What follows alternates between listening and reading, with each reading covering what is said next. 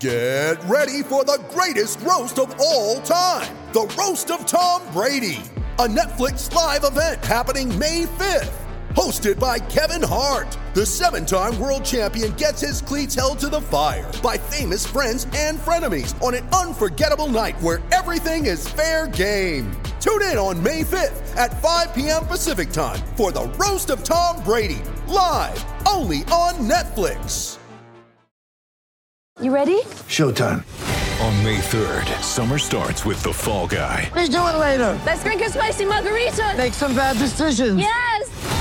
Audiences are falling in love with the most entertaining film of the year. Fall Guy. Fall Guy? Fall Guy. That's what the poster said. See Ryan Gosling and Emily Blunt in the movie critics say exists to make you happy. Trying to make it out? Nope. Because I don't either. It's not what I'm into right now. What are you into? Talking. Yeah. The Fall Guy. Only in theaters May 3rd. Rated PG-13.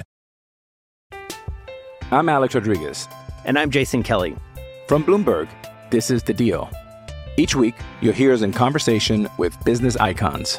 This show will explore deal-making across sports, media, and entertainment.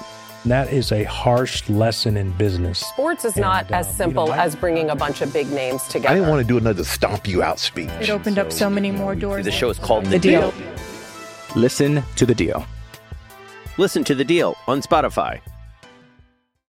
With threats to our nation waiting around every corner, adaptability is more important than ever. When conditions change without notice, quick strategic thinking is crucial. And with obstacles consistently impending, determination is essential in overcoming them. It's this willingness, decisiveness, and resilience that sets Marines apart. With our fighting spirit, we don't just fight battles, we win them. Marines are the constant our nation counts on to fight the unknown. And through adaptable problem solving, we do just that. Learn more at marines.com.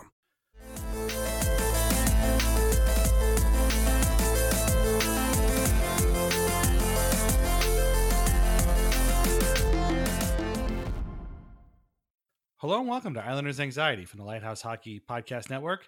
My name is Dan Saracini. Joining me this evening via Zencastr is my friend Michael Leboff. And Mike, the Islanders are still alive, winning a double overtime game, thanks in large part to a guy who you, me, and a lot of other people have spent the last week or so disparaging and trying to get talked off the team or whatever. So my question to you is, where were you when Jordan Eberle scored his double overtime goal to push the series to Game 6? I was walking towards my TV because obviously it's amazing how much stuff can go through your head on an on-man rush watching one. Like, because in my head, when Shattenkirk whiffed, I was like, oh, that's the type of goal that always, that's the type of thing always ends up in the back of the Islanders' nets. I wonder, so I feel pretty good about this hot man rush. And Jordan Eberle and Anders Lee hadn't even crossed the blue line yet, and that thought already had been in and out of my mouth, or in and out of my head. And then as I was just kind of walking forward towards the TV with them, and then when they scored, gave a quiet fist pump, woke Elvis up, and yeah, I mean, I didn't expect to be here, but we're here, and that's good. Yeah, I agree. I was sitting on my couch with my laptop on my lap, as my normal position for every Islanders game. Even when I'm by myself, I watch them on a laptop because I don't want to break the tradition. This is what I always do. And so I couldn't jump up, but I did fist pump. But yeah, it was funny. Kevin Shattenkirk's Twitter handle is ShatDeuces22, and he shot a deuce last night. That's for sure. He flubbed that puck. I don't know if he was going to take a shot or pass, or maybe he thought of a couple of different things all in one split second and ended up doing neither because Anders Lee just kind of took the puck from him. And yeah, there had been so many scoring chances, particularly for Eberle, earlier in this series. We'll get to that game specifically in a second, but I didn't expect it to go in. Like, I was expecting it to be one of those situations where it looks like it went in, but he shot it over the net, and it would just play on. But he won it. And if anybody, Art Staples said if there was one guy who needed that bad, that goal real bad, it was Jordan Eberle, and that's for sure. And it's funny how, here's a guy who, by any objective measure had been struggling. Like, he had been we talked in the Philly series about how he had a ton of chances and just couldn't bury any. And it's like, okay, well, that's obviously frustrating, but at least you're getting chances. Like, that's good. And in fact, that line of Lee, Barzell, and Eberle had run roughshod over the Flyers for almost 7 straight games.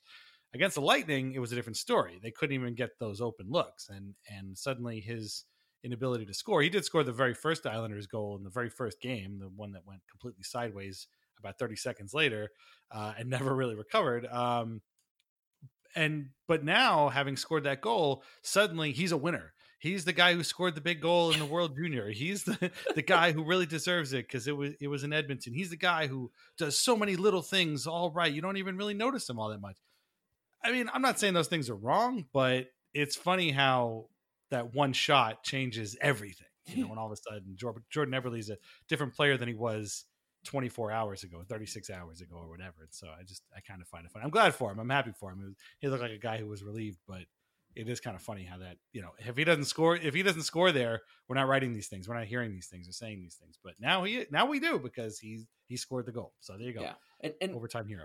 I think it's funny that these guys who are writing these articles and totally understand that, you know, this is their job, so they need to kind of hit numbers or whatever. But when Jordan Eberle was in Edmonton, like a big part of the reason that Jordan Eberle was traded from Edmonton was because he couldn't be consistent or couldn't be a winner, whatever it was, and was part of the quote like losing culture that couldn't get this team over the hump. And now he's a winner. And then you got people talking about his and he's like such a streaky player. I think that's why it's important, right? Like we've seen this with Eberle before. Even in the beginning of the playoffs, we saw it.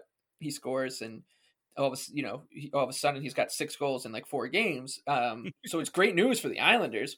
But it doesn't change the fact that he wasn't part of the solution. So to that point in the series, even though some people who kind of just parachuted in after that goal to plug an article or two that they wrote about the Islanders over the past week or so, would make you think that Jordan has been a monster in these playoffs when we know that wasn't the truth.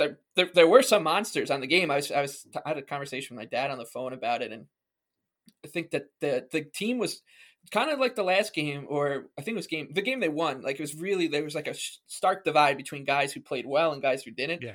And then in this game, I think there was a really stark divide, and like there were like some guys who were just out of their mind good last night. I thought Ryan Pulock was unbelievable. Like, he won every battle. He's obviously scored. He looked like a monster. He looked like Chris Pronger almost. Like that's how he felt watching him skate around. Adam Pelech was great again. Barzal was really good. There was just so many. Barzal was good without scoring. Right. Yeah. He kind of played like a kind of like a Ryan O'Reilly game. I felt like he was kind of just he always had the puck. He was really good on the back check, and I thought he was great. I thought Pajot, who maybe played 47 minutes, it felt like was really good. And then there were just other guys who still are fighting it, but. What you do by winning a game is you give those guys an opportunity to find their game, and Jordan Eberle's found his game. Hopefully this goal kind of helps him, boost his confidence, and that the fact that his running mate Matt Barzal was really good last night. That kind of helps him push the Islanders a little bit further. So now it's just about getting the rest of the guys who are still fighting to find their form against a really, really good team. If they can catch up, like the Islanders. They could still surprise people. And obviously I've talked about guys who are really good without talking about the star of the show last night, who was the Russian netminder. While the whole world was talking about Anton Khudobin and his "we are not going home" celebration in the Stars locker room. His country mate Semyon Varlamov. Actually, I think Khudobin might be from Kazakhstan, but. Nonetheless, Varlamov, his celebration was even better without saying a word. Yeah, and I love how this also became a story too, as opposed to something other than a guy who's just happy to have won a game. Like, I don't really know what else you can, ask for the guy. Like, it's just weird that they keep asking him, like, what does this mean, and what does that slide say about the team? I mean, it means that they just won a double overtime game. Like, I don't understand why it has to be more than that. It is weird because, Varlamov hasn't really shown that much of a personality. I've heard from people that he's a great interview and he's a very insightful guy, but in front of the camera, he just doesn't really like to say much. So it was an out of character celebration from him. But I mean, the team they just won an overtime game that was pretty wild, and I don't know why he would have to. What do they want him to do? Like just walk off the ice and just go sulk? I don't understand. It goes all the way, and we bring this point up all the time, is that it's just so funny that the greater hockey media is all about these guys don't have the opportunity to show their personality. Why aren't these guys, the NBA, these players are free to kind of be themselves on and off the court, and in the NHL, it's not like that. And then when someone does it, someone has to go out there and say, just like poo-poo the whole thing. It's just, the reason that the NHL is, 2 steps forward, 1 step back, or whatever you want to call it, is because of stuff like that. It's just the guys that was so fun. Like I get like, if you're a Lightning fan that you're not going to like seeing that, GIF, come when it's time to drop the puck on the 2020-2021 season. The NHL.com Twitter account is like, sliding into the new season, and it's going to be Semyon Varlamov from now until eternity. But for the rest of the league, like it's, that's a fun moment. It's a uniquely hockey moment that someone is always going to try to ruin, and it's just wild to me. It is. I wish I could say that the game itself was an exciting back and forth affair, but that would be a lie. It was not. In fact, it was probably the most boring game of the series so far. I had told you that throughout the third period, it almost felt like they were playing the fourth overtime at that point, because everybody was very slow. It was very measured. Dom called the first period conservative. NBC guys called it cautious. All of those things count. Like they're all pretty apt. The Brian Pullock gave the Islanders a 1-0 lead on the power play, their first power play goal out of 18 tries, which is finally about time, but neither team wanted to take a ton of risks. I think shots were like 13-10 in favor of Tampa. It was very quiet, and I was like, okay, well, that was the first period. Now let's see what happens in the second. But the second was more or less the same. There was another weird play. This is another kind of thing that drove me crazy too. So Victor Hedman scores to tie the game. And, it was a cool shot and everything. He kind of swooped in, and Keith Jones made a big deal about how he had wound up for this big slap shot and then kind of, pulled back a little bit and actually was a little bit more precise with it. My thing was, the shot is the shot. It's fine. It's Victor Hedman. I get it. But like, how the hell did the puck get from the Lightning zone to the Islanders zone in literally half a second? It was a bad change on the Islanders' part. Everybody was there was a long change in the second period.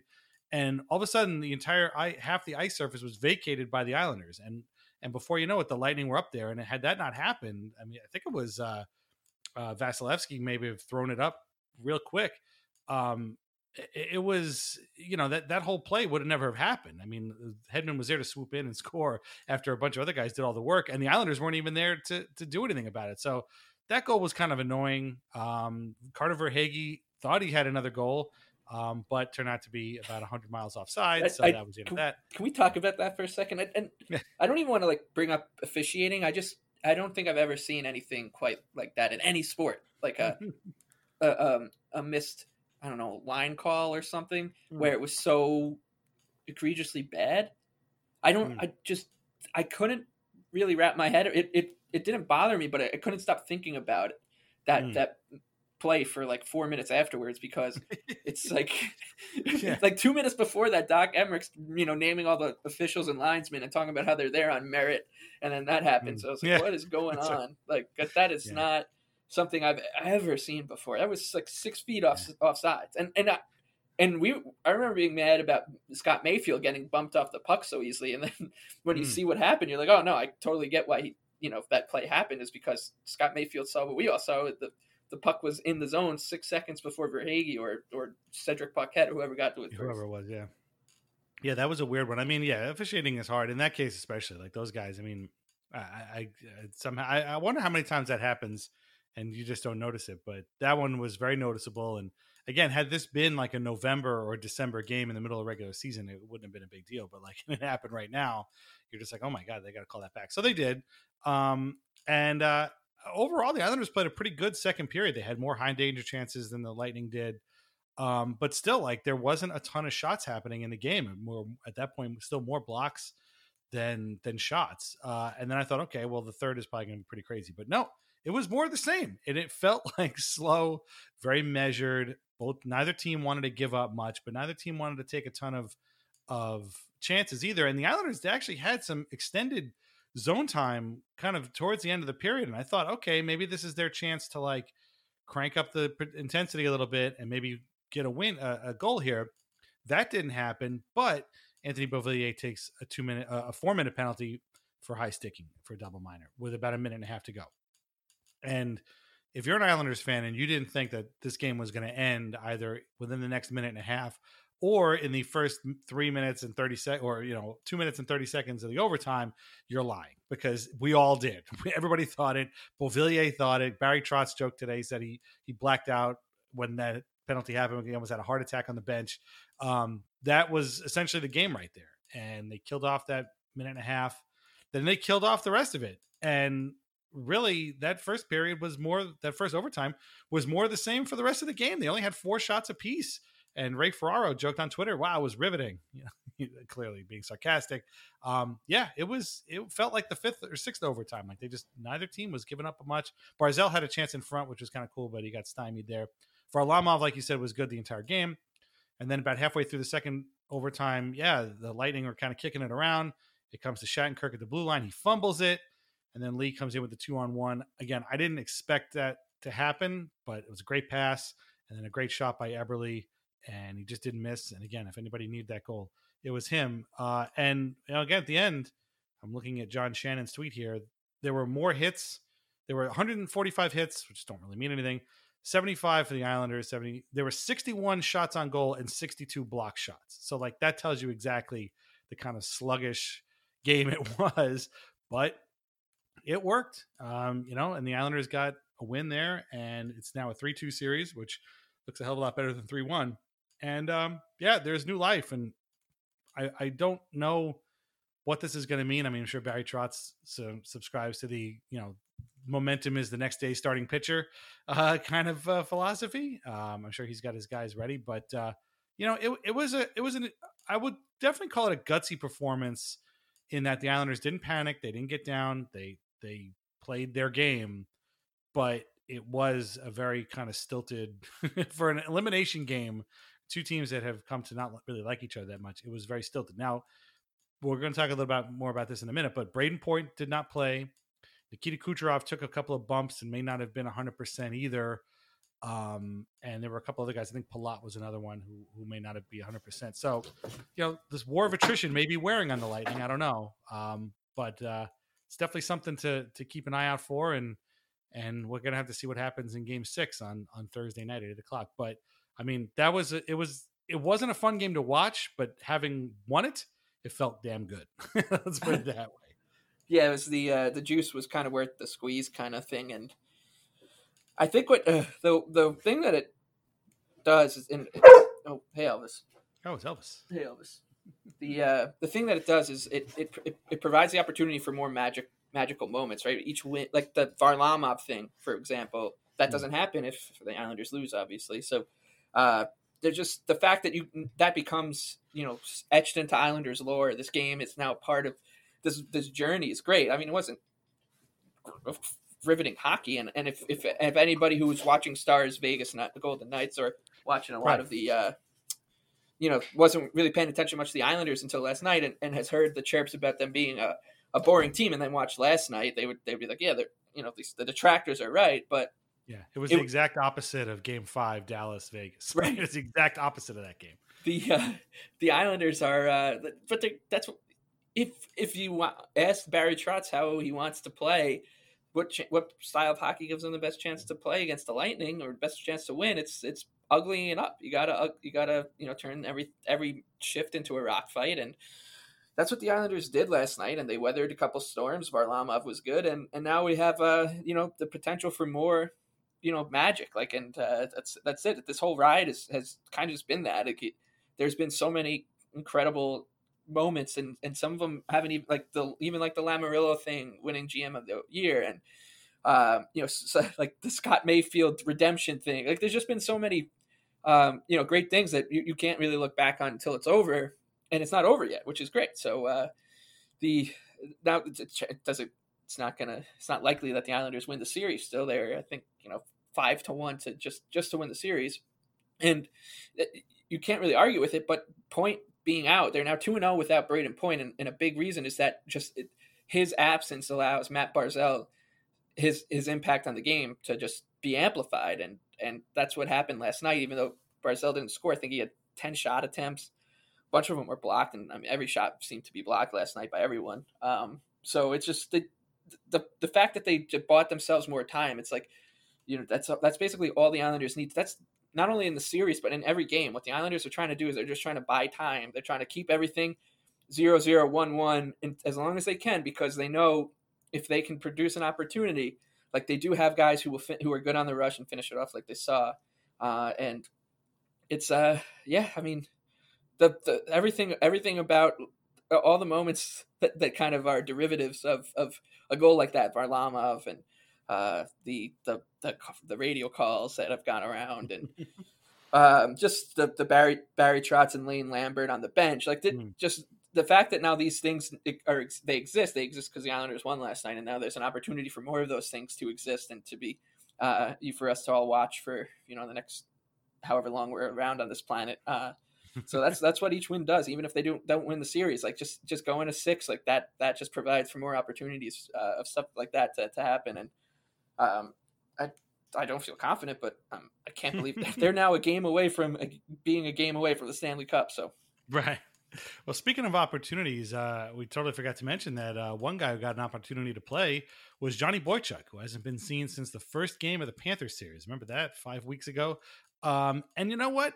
He played pretty well. The hockey gods weren't looking out for him. He took a puck in the ribs, which you don't see too often.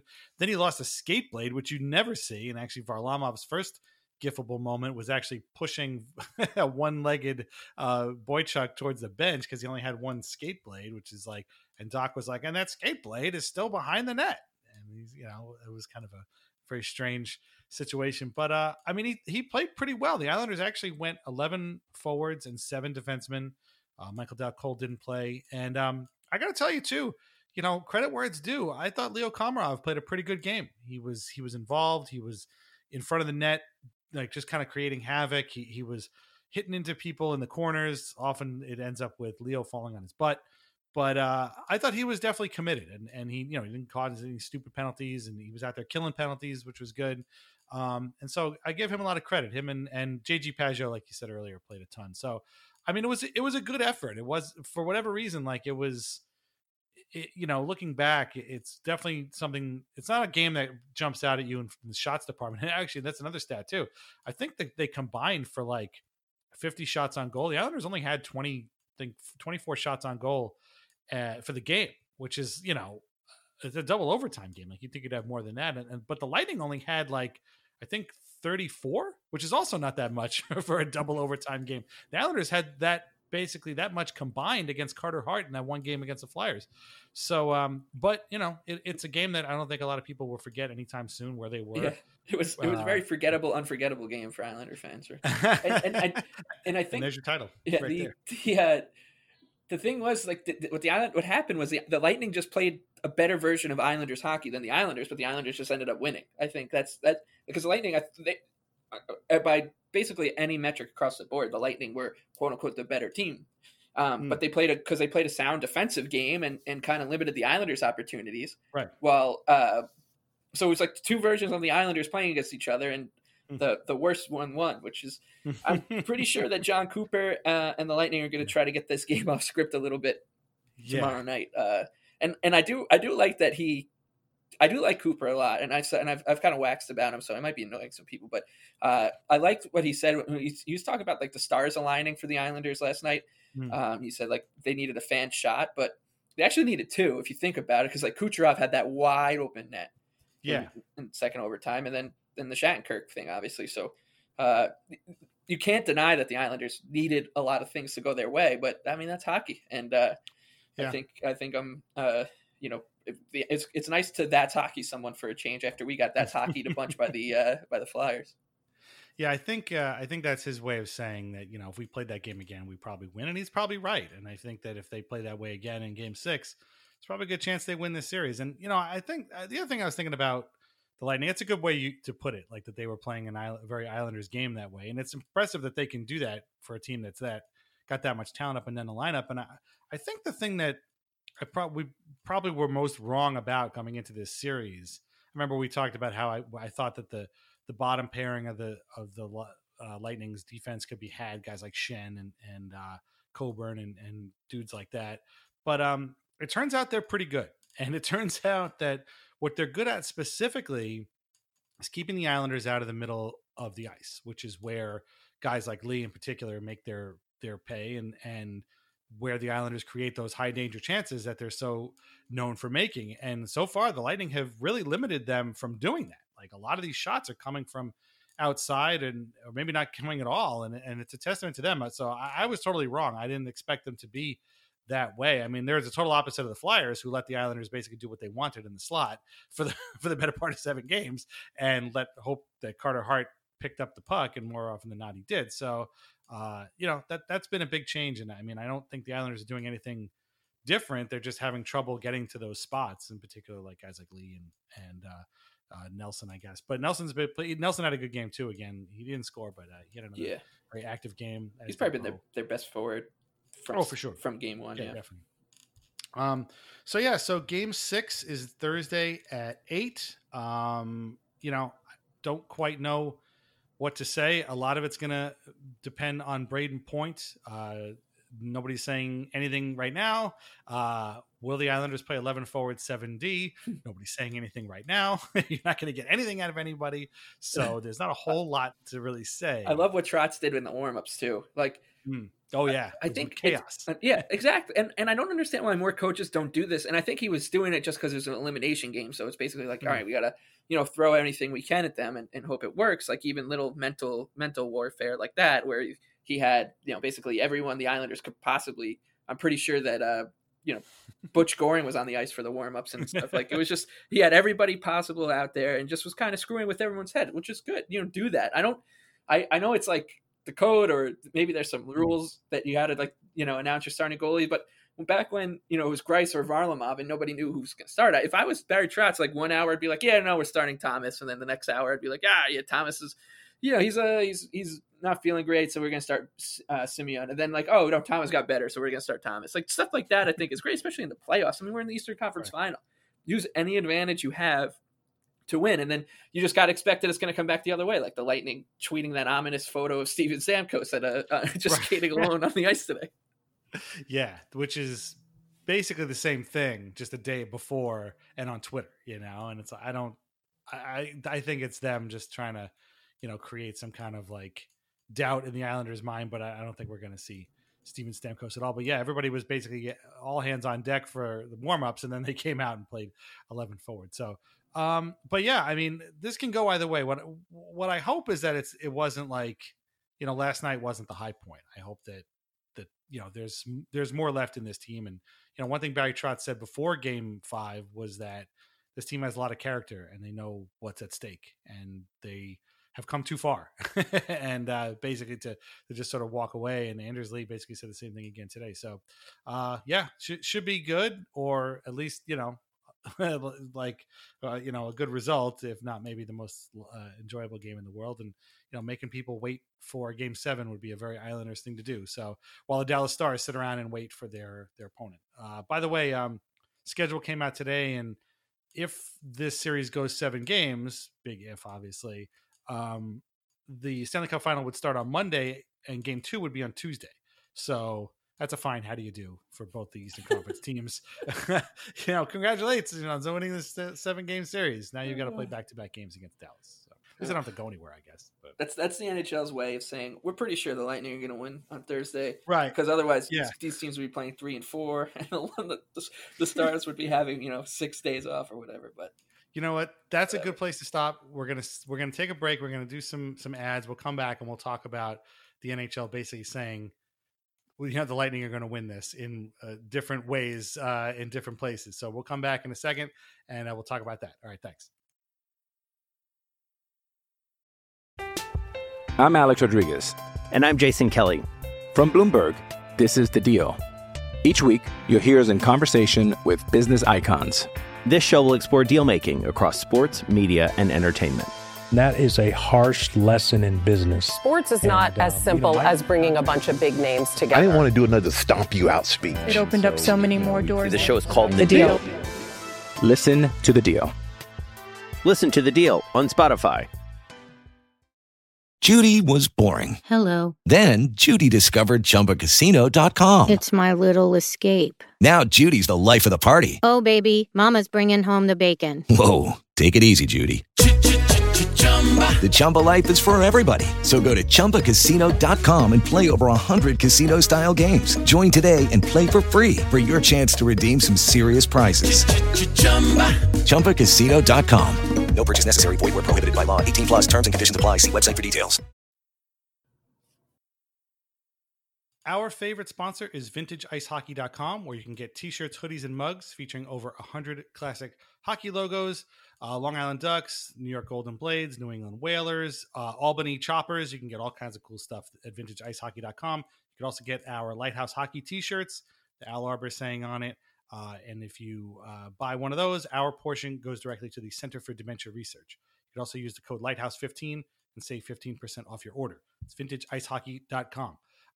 So as you were saying, these little subtle things happen that make you wonder where the league is looking at and where maybe the broadcast partners are looking at. And one story that's popped up after game 4 that seemed to rankle people a lot. Well, we'll get to that in a second. But one story that's popped up is these kind of connections. Now, look, we're all adults here. Like, we know what this is all about. There's about narratives and telling stories, and especially in the playoffs when you got two teams playing each other multiple times, like you're looking for any kind of story to hook into so you can just keep going at it as opposed to the same, finding new stuff to work over. But the idea that Victor Hedman not being drafted by the Islanders in 2009 is somehow some kind of story or, underlying thread because now he can eliminate them from the Eastern Conference Finals 12 years later is the dumbest thing I think I've ever seen. Look, we all know what happened with John Tavares, but I don't think anybody would have ever, they were never going to take Victor Hedman. Victor Hedman's a phenomenal player. Victor Hedman would not be the same phenomenal player had he been taken by the Islanders, who were never going to take him. And this is like the stupidest thing ever. I mean, you could make this argument for anybody that was drafted at any time that he might be on the team that, could eliminate another team from it's the dumbest thing ever. And the fact that the NHL, Mike Zeisberger, who is all over the Tavares encyclopedia, by the way, wrote about this at NHL.com. They talked about it in NBCSN. Like, guys, come on. Yeah. Like, you're better than this. Like, this is not, there's no story here. There's no there. Like, do you think Victor Hedman even knows? No, I don't think. Yeah. I mean, Victor Hedman was never an Islander. He was never going to be an Islander. Him playing the Islanders in the Eastern Conference Final has nothing to do with anything. Just two guys. It's just, guy versus team. He's not even friends with Tavares. Like, this is the stupidest thing I've ever seen. I can't even get over it. It's the annoying stuff because it's, we get made fun of as Islander fans by these, people who do have like power of the pen and large Twitter followings in hockey because of their jobs. And they'll be like, oh, Islander fans, be careful what you say around them. Like, they might flip out, but this is just like another thing to show, like, oh, you want to know why? We got Liam McHugh, who I think does a really good job in these studio segments talking about, oh, there's Victor Hedman scoring his 9th goal of the playoffs. The Islanders, I wonder if the Islanders are thinking about maybe they should have drafted him instead of John Tavares. Like, oh, thanks, bud. Like, my team already let up a goal. Like, I'm already pissed off. You got to now do that. And it's just, it's lazy. Right. It has nothing to do with anything. And these people wonder why, like, people get testy because, 24 hours earlier when the Dallas Stars made the Stanley Cup playing a very similar style of hockey than the Islanders, nobody was talking about, anything remotely like that. It wasn't,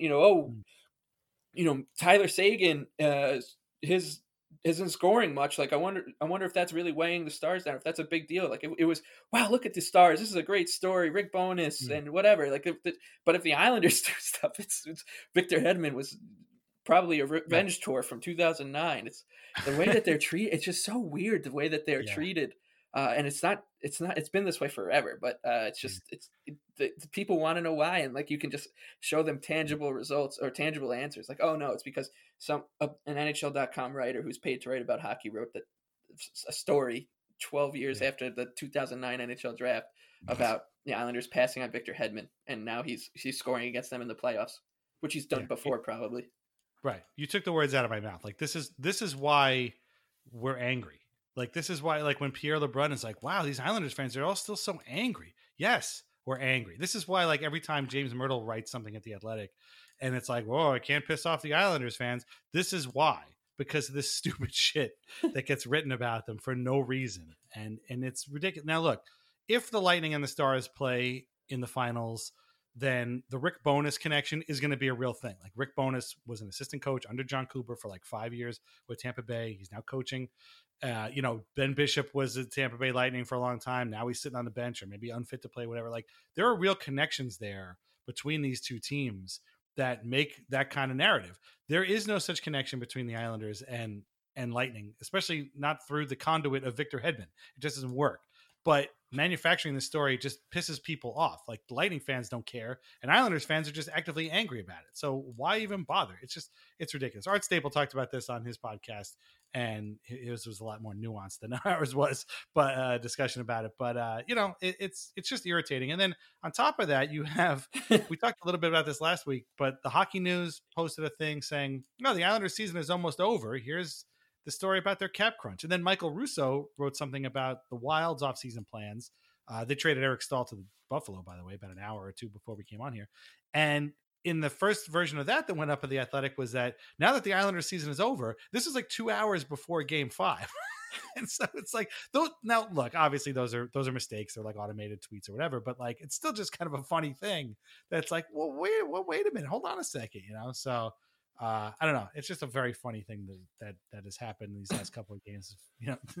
The story is kind of being written without the Islanders' input. Like, the Islanders are still writing the story, and other people are still trying to write the story for them. And it's like, no, we're still here, and we still got stuff to say, at least for a little while. So. And this team, like, there are stories here. Like, there's stories with this team that you could really. Stop me if I'm wrong, and maybe I am, but like. When there's an Eastern Conference final and it involves the Pittsburgh Penguins and the Tampa Bay Lightning or Boston Bruins, there's like 18 writers who basically abandon their posts as the Minnesota Wild beat writer for The Athletic or Chicago Blackhawks beat writer for the Sun Times, and they start writing about the teams that are in the finals because that's what they're on the hockey beat. They're supposed to do that, and I know that a lot of this has to do with the fact that these teams are in a bubble and whatever, but. There's been none of that. It's like it feels like the series is kind of just happening, and it's the media kind of like jumps in a little bit to talk about Braden Point for a while, and then they hop out. There's really been no, and I know a lot of it would be puff pieces, but there's nothing about like this Islander team basically turning its season around in the bubble. Like, they just became a good team. They were a good team. They were a bad team, and then became a good team again. And there's been nothing about that. There's been nothing about like the players who, like, Brock Nelson is a great story. I think like we're talking about guys like Braden Point still is talked about like, oh, if you don't know who Braden Point is, like you better take notice now. And or Anthony Cirelli. The Islanders have players like this too, and they're just not. And I know Matt Barzal is kind of the pole star, and he gets a lot of the attention. But there's been very little like, hey, let's expand on this team that is, they're finally, there's like a light at the end of the tunnel with the arena. There's all this good stuff happening to the Islanders, who are in the Eastern Conference Final for the first time since 1993, and they're not. There's been very little attention paid to that, and. I don't know if it's like the 8-2 win in the game one kind of just like doused everybody's plans for those kind of stories or whatever. But the only thing that like I've seen any effort from any media entity that's job isn't solely the Islanders. Like, I'm sure like the Islanders beat writers and Newsday, whatever, like they're doing their thing.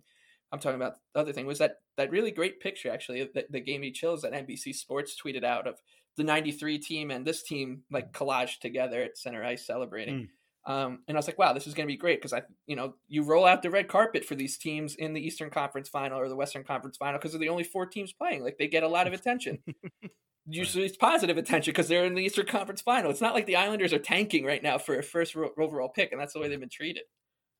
Yeah, Chris Johnston wrote two sort of puff pieces. One on Eberle again, because the world junior hero comes back, as an Islanders hero, which is the most expected story ever. And then he wrote one today about the resolve and the no quit attitude of the Islanders, and that's all fine.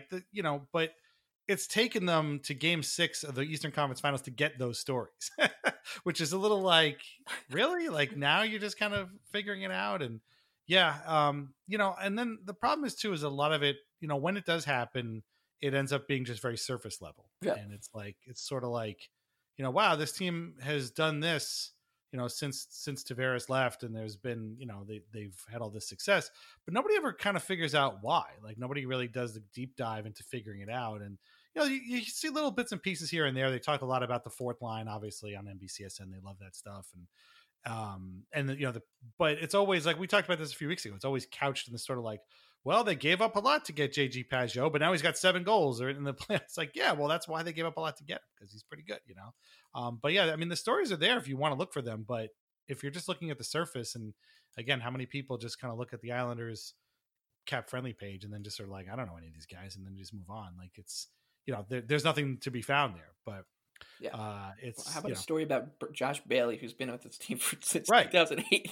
And Luke Schenn was hey, you want to talk about a draft? Luke Schenn was drafted, I think, before Josh Bailey, right? Didn't the Islanders trade back and had not picked Luke Schenn? Why don't you write that story?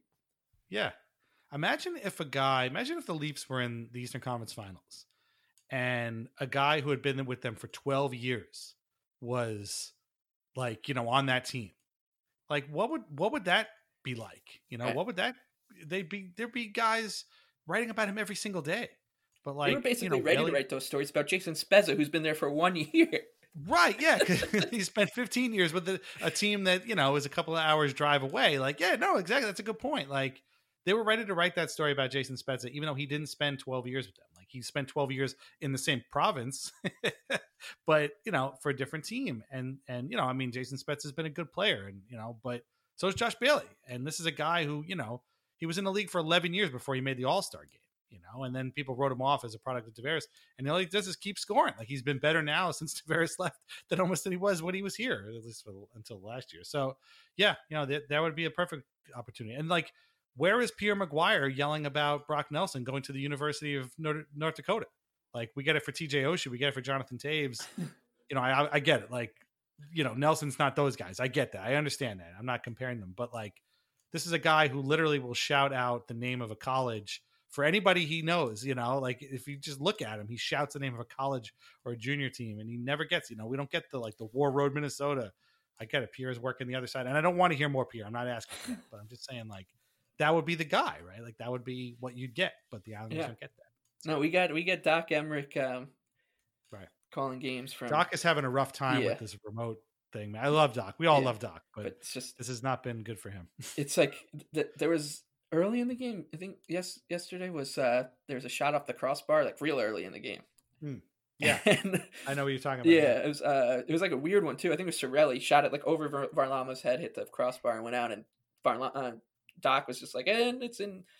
I think Varlamov's got it under control, and Edzo and Boucher were like, "No, man, that one hit the crossbar. Like that was close to really being very important."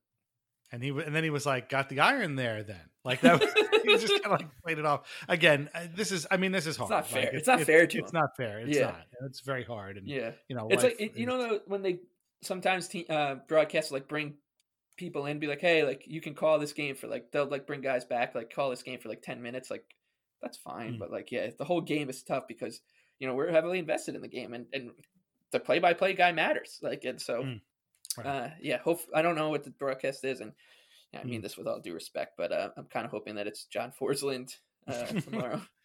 I will never be used to Doc Emrick calling Islanders games. Never. I will never get used to it because they were so rarely in the playoffs, so rarely on NBC. And, I still feel like almost like he's like still the Devils guy. No offense to Steve Cangelosi, but when I think of Doc, I still think of the Devils. Doc and Chico are immortal to me. Like I just love those guys so much. I watched a lot of their games, when they were doing their thing, and it's still very weird to hear Doc calling Islanders games.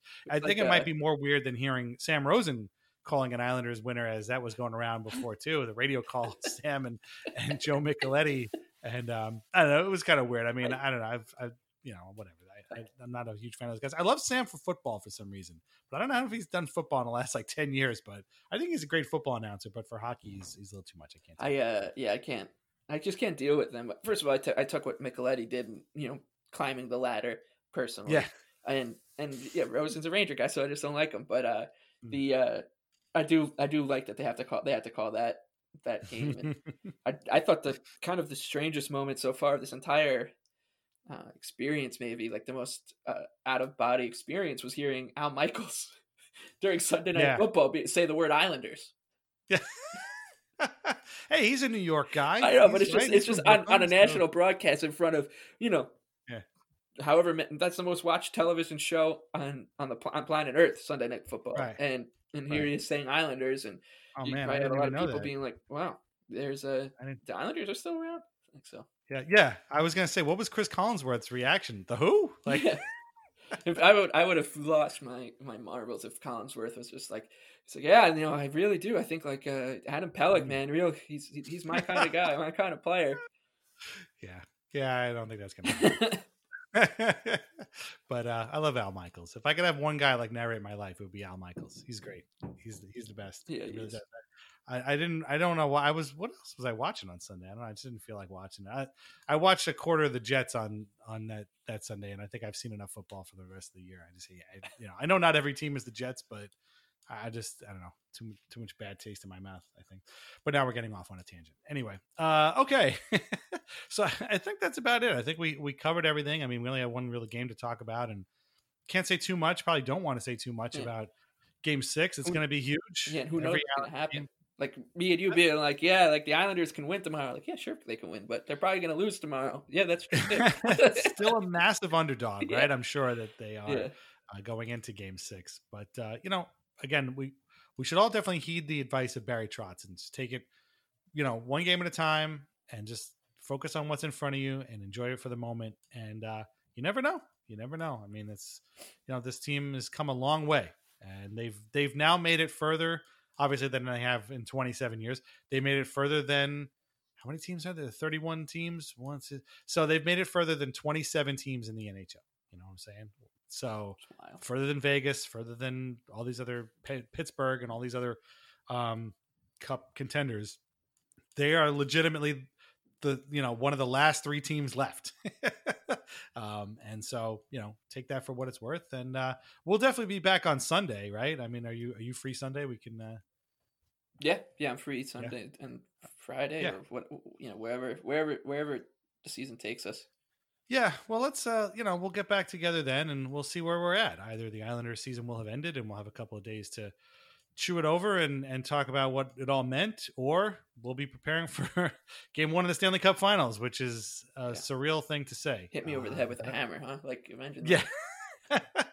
I'm not going to say it again because I don't want to put that juju out there. But we'll just have to see. And hope you all enjoy it. Hope you enjoyed this podcast and as a little bit of a pregame warm up.